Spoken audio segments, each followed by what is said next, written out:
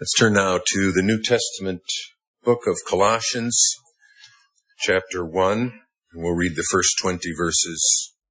Paul, an apostle of Jesus Christ by the will of God, and Timothy our brother, to the saints and faithful brethren in Christ who are in Colossae.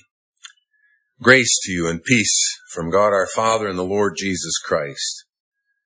We give thanks to the God and Father of our Lord Jesus Christ, praying always for you, since we heard of your faith in Christ Jesus and of your love for all the saints, because of the hope which is laid up for you in heaven, of which you heard before in the word of the truth of the gospel, which has come to you as it has also in all the world, and is bringing forth fruit, as it is also among you, since the day you heard and knew the grace of God in truth, as you also learned from Epaphras, our dear fellow servant, who is a faithful minister of Christ on your behalf, who also declared to us your love in the Spirit.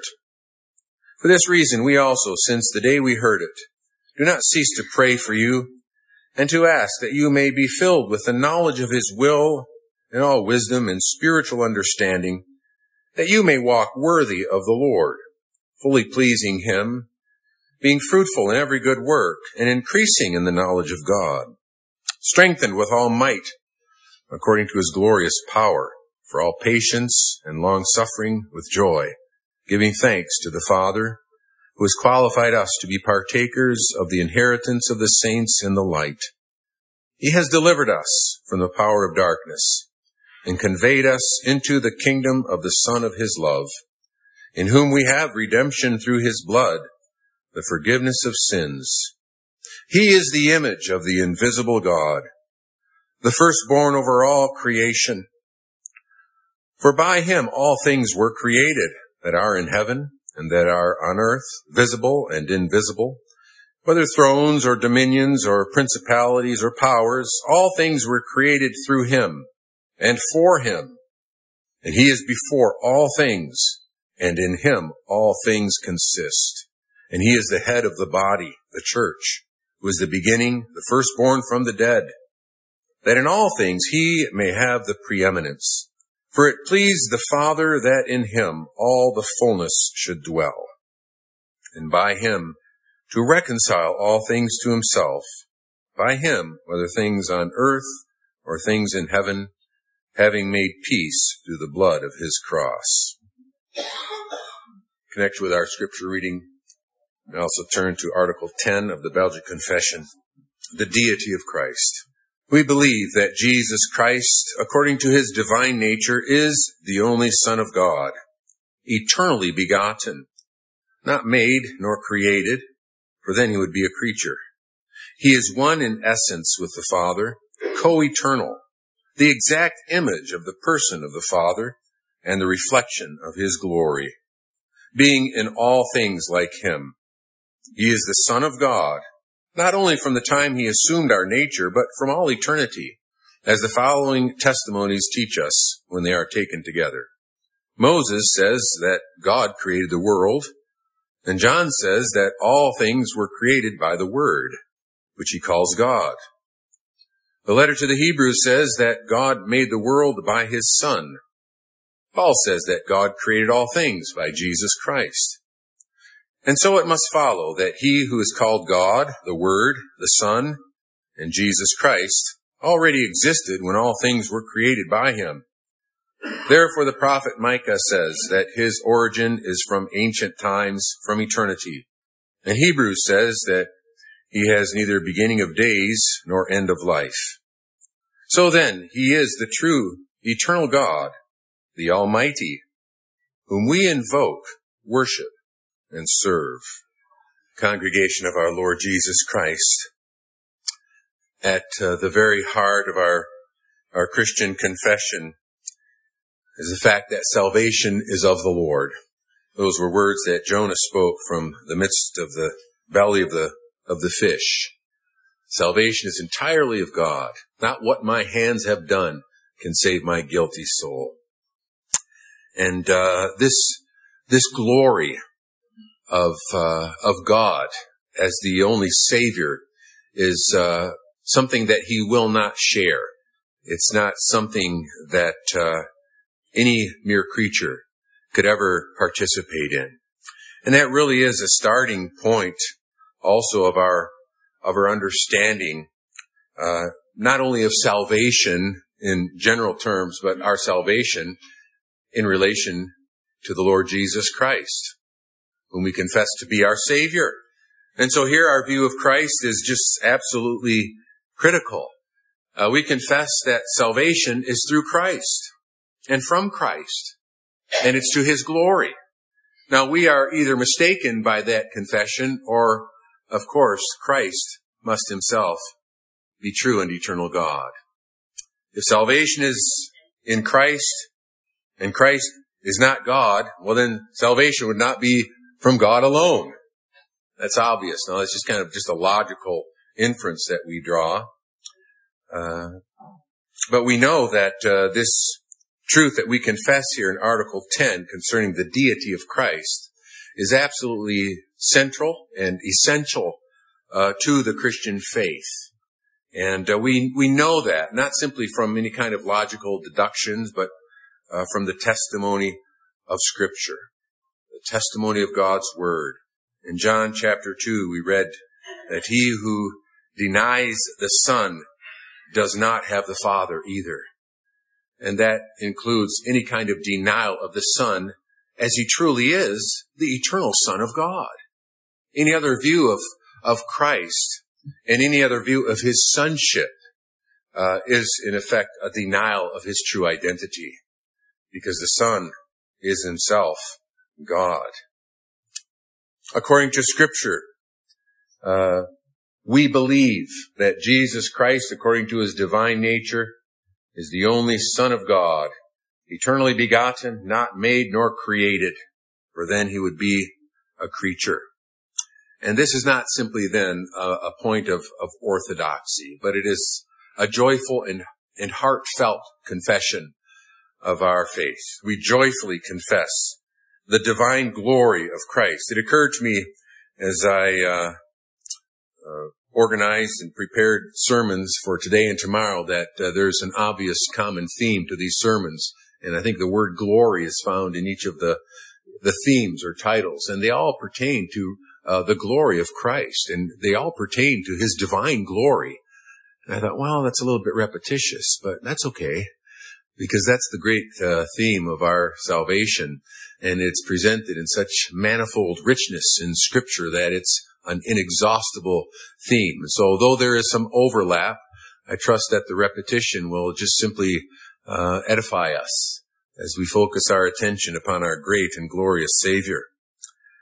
We joyfully confess the divine glory of Christ. And we see that divine glory, according to Scripture, in the description of Christ, the different words that are used in our confession, taken from God's Word to describe Him. There are three specific designations that Scripture gives concerning Christ that we want to consider under this point. The first being that He is the only begotten Son. Now that language, the only begotten Son, we ought not to hear in this designation the fact of the holy conception of Jesus Christ in the womb of Mary. Now, indeed, the one who was thus conceived was the only begotten Son. But that language, only begotten, does not refer to that point in time when the human nature of our Savior was begotten by a divine miracle in the womb of a virgin. Indeed, that's the miracle of miracles. But the language only begotten Son, though it refers to Him, it's not a reference to the time in which He was begotten. Because we are not to think of the begotten Son as ever having been begotten in time. It's a description of His eternal relationship to the Father, a relationship that had no beginning. His goings forth have been from of old.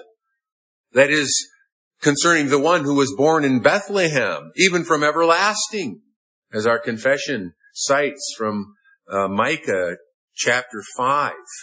God so loved the world that he sent his only begotten Son into the world. The one who came into the world was begotten from eternity. And then he was conceived and born of a virgin as he took upon himself human nature. So it's important that we're clear, at least on that point, concerning this language of the only begotten Son. Our confession makes clear that this is utterly opposed to the notion of him being made or created. You see, this is where the Jehovah's Witnesses, who are modern-day Arians, fall into such a deadly error, because they regard Christ as being a creature. Yes, the greatest of creatures, one who existed before the creation of the world, but they regard him as inferior to God.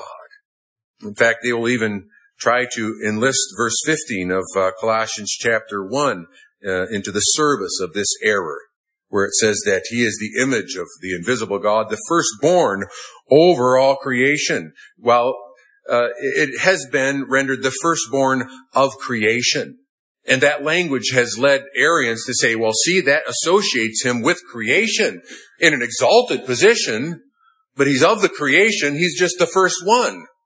Well, that's to misunderstand the significance of this language of firstborn in this passage. As we've seen, it's not reference to any kind of birth. For one thing, verse 18 uses the same language where it says of Christ that he is the beginning, the firstborn from the dead. And so that language firstborn is not identifying him as one who has actually been born in time with respect to his eternal deity. No, it's language of Scripture that designates him as one who is in a position of supremacy. He is the preeminent one. It's used that way in Psalm 89, for example, which is also a messianic psalm concerning Christ. He is described in verse 27, I will make him my firstborn, the highest of the kings of the earth. It speaks of his supremacy. And our translation actually is correct in using that word over. He is the firstborn over all creation, over every creature, because this language of firstborn places him in that position of supremacy. Again, as the next verses so clearly make, for by him all things were created that are in heaven and that are on earth, visible and invisible, whether thrones or dominions or principalities or powers. All things were created through him and for him, and he is before all things, and in him all things consist. Who is the beginning? Now that is language that can only properly be understood of God. In the beginning, God. Before creation, before any creature, there was God and God alone, dwelling in the eternal fellowship of his three-personed glory. There was no time. Time itself is a creature. And so this is language that speaks of Christ in his exalted position of supremacy, preeminence over all, as the creator. It's his relationship to creation that's in view here, not indicating that he is somehow himself some part of creation. By this language then, only begotten, we do not think of any beginning of Christ, but rather of a relationship with the Father that is eternal. He is the only Son. He is the Father's own Son. And that in itself, understood properly, involves deity. It involves equality with God. It's very interesting that the Jews understood this. In John chapter 10, we have these words of our Savior in verse 30, I and my Father are one. Then the Jews took up stones again to stone him. Jesus answered him, many good works I have shown you from my Father. For which of those works do you stone me? The Jews answered him, saying, for a good work we do not stone you, but for blasphemy. And because you, being a man, make yourself God. Well, how did he make himself God? He declared his oneness with the Father. He speaks of himself as the Son of God. Now, were the Jews mistaken? Were they mistaken in thinking that such language is a claim to equality with God? Or did they fail to hear Jesus correctly? Well, if that were the case, he easily could have cleared things up in a hurry. Or did he say such things? And were they correct in concluding that he was claiming equality with God? Well, then the question is it true? Because if it's true, they should worship him. And they should receive the revelation of God in the flesh. And if it's not true, they are right. He spoke blasphemy. And that was the formal charge for his execution and crucifixion. Blasphemy. In effect, the Arians, the Jehovah's Witnesses, say, well, he deserved it. Because he's not equal with God. He's a great exalted creature, but he's not equal with God. Well, a claim to be equal with God for someone who is not a creature, who is a creature, is blasphemy, and it deserves the death penalty, according to God's word itself. So I think the Arians, they have kind of a problem here. The reality is that Jesus is indeed equal with God, and the Jews understood that. And this is the second time in which they tried to kill him because he made himself equal with God. You can also read of it in John chapter 15, where Jesus made clear that the Son is to be honored just as the Father is honored. He's the only begotten Son, a designation which proclaims his deity. There's also the language of Scripture referring to Christ as the image of the Father.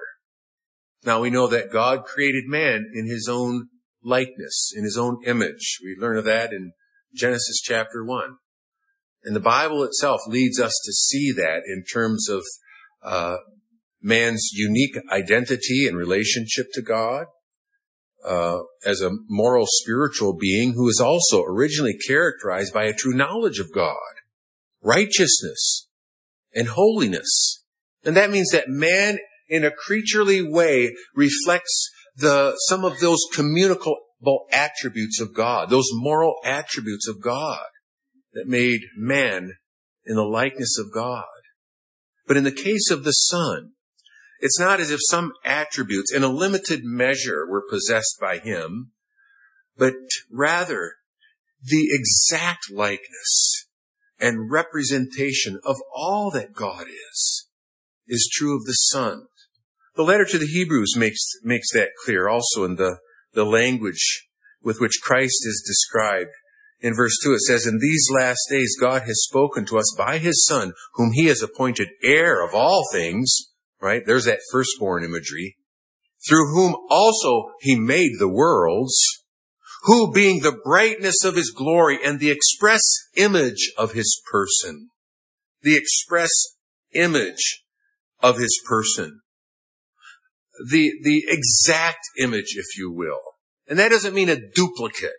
That doesn't mean a kind of replica, but rather an image that partakes of the very substance or the essence of the Father, and yet is distinguished from him in person. He is co-essential with the Father, very God of very God. And so as image, the Son also manifests the perfection of the Father. Listen again to verse 15. "He is the image of the invisible God." God himself, the invisible, immortal God, made visible in Christ so that he could say, "He who has seen me has seen the Father." The reality of the divine being, the divine identity manifested, as chapter 2 says, in bodily form. In him all the fullness of God, of the Godhead, dwells bodily. Yeah, there's a sense, brothers and sisters, in which we must indeed stop here and marvel and wonder and worship. That the eternal God, infinite in glory, is manifested in his true identity as who he really is in his Son, who took on bodily form. Not some fabricated, miraculous body in the sense that it was altogether of a different order than our own bodies, but he took upon himself our own nature. God manifested in the flesh as the image of the Father. And then thirdly, the reflection or the effulgence is another older term that's used to describe Christ.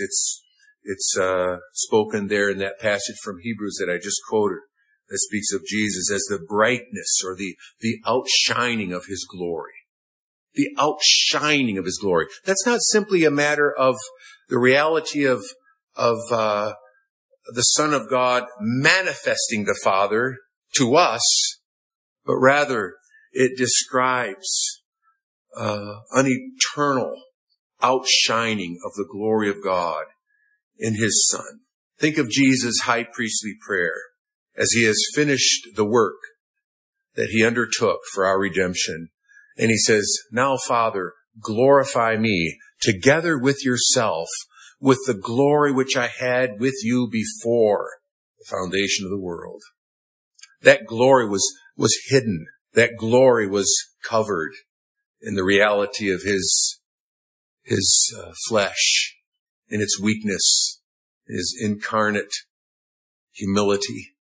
But the Son resumes a kind of glory that he possessed eternally in terms of its actual manifestation. That glory, which was that cause of mutual pleasure, as we read from Proverbs chapter 8. You recall how Article 9 refers to the Son of God as the wisdom of God.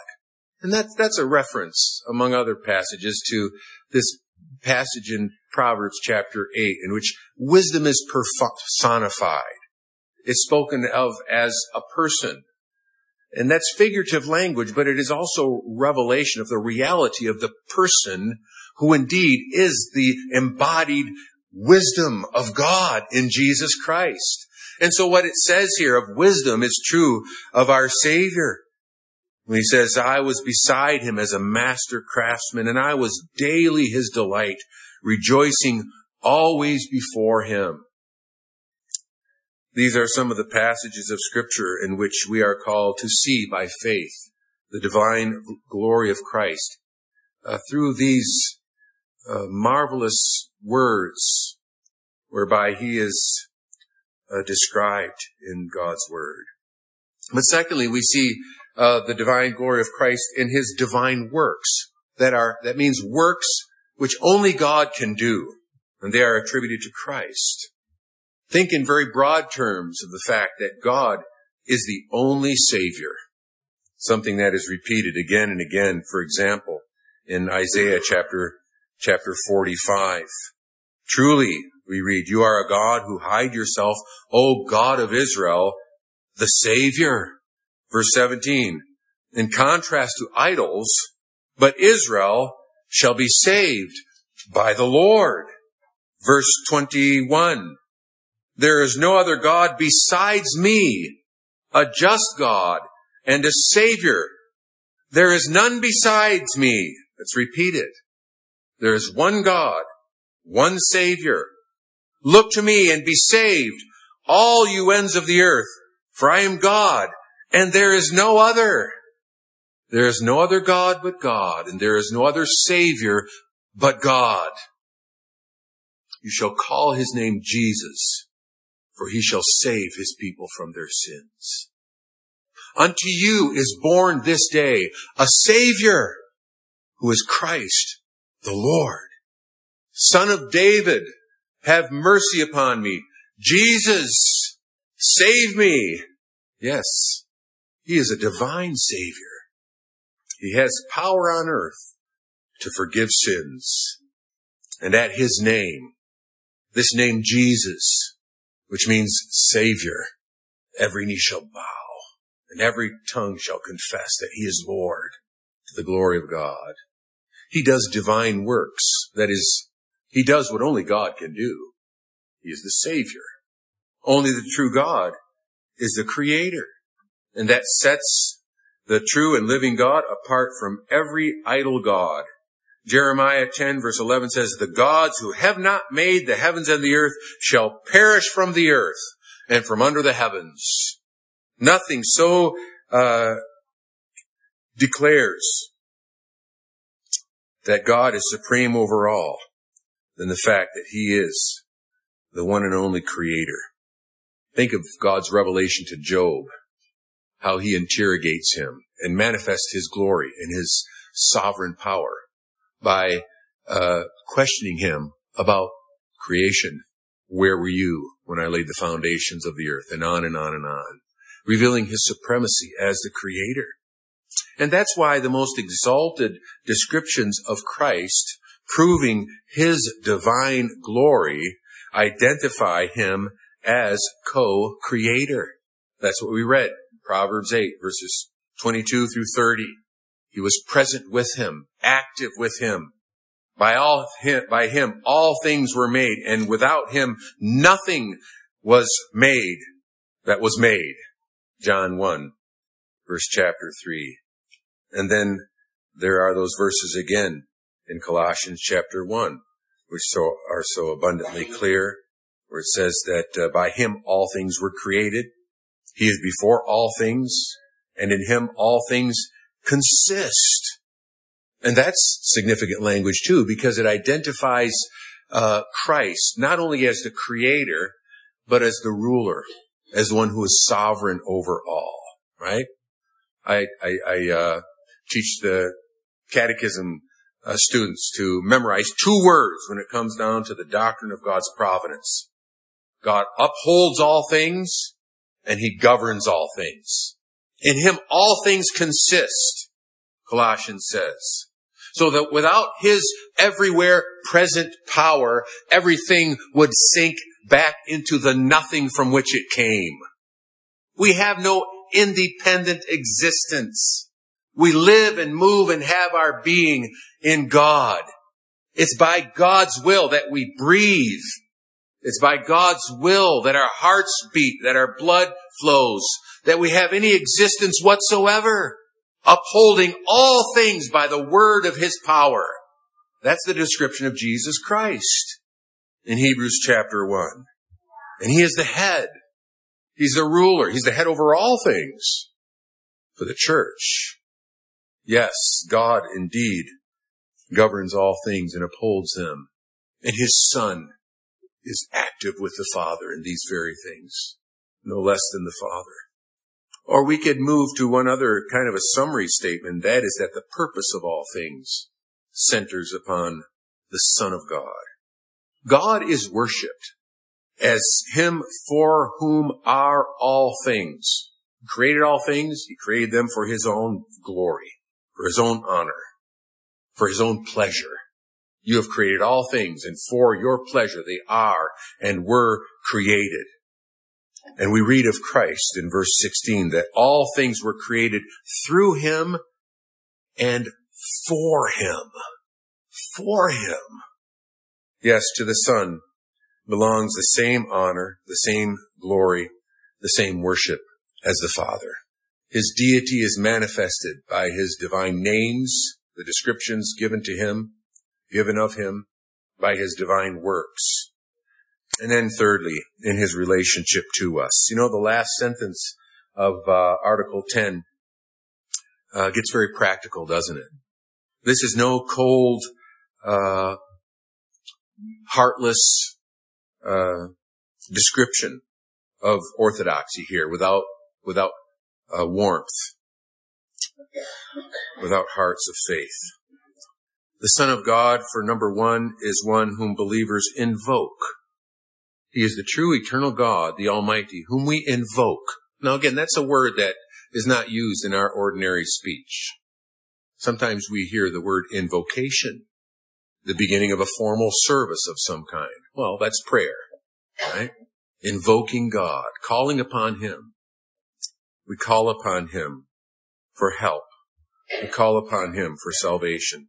That was the response of faith to Jesus when he walked upon earth. We've already heard some instances of that. Jesus, Son of David, have mercy upon me. Faith in Christ means calling upon him. He is the Lord that is in view in Romans chapter 10, where it says, whoever shall call upon the name of the Lord shall be saved. You look at the context. It's clearly a reference to the Lord Jesus Christ.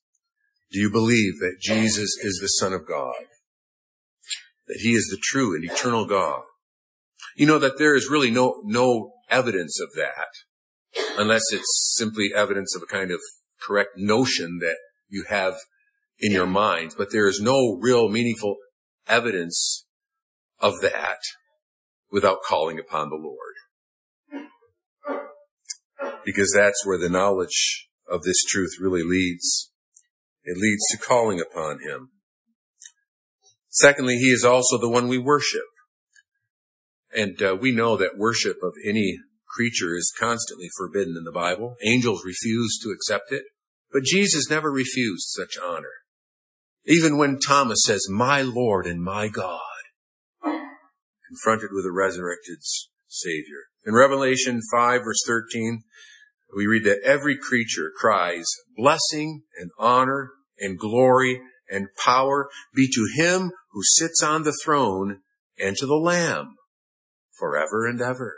Such worship is demanded. It is our delight.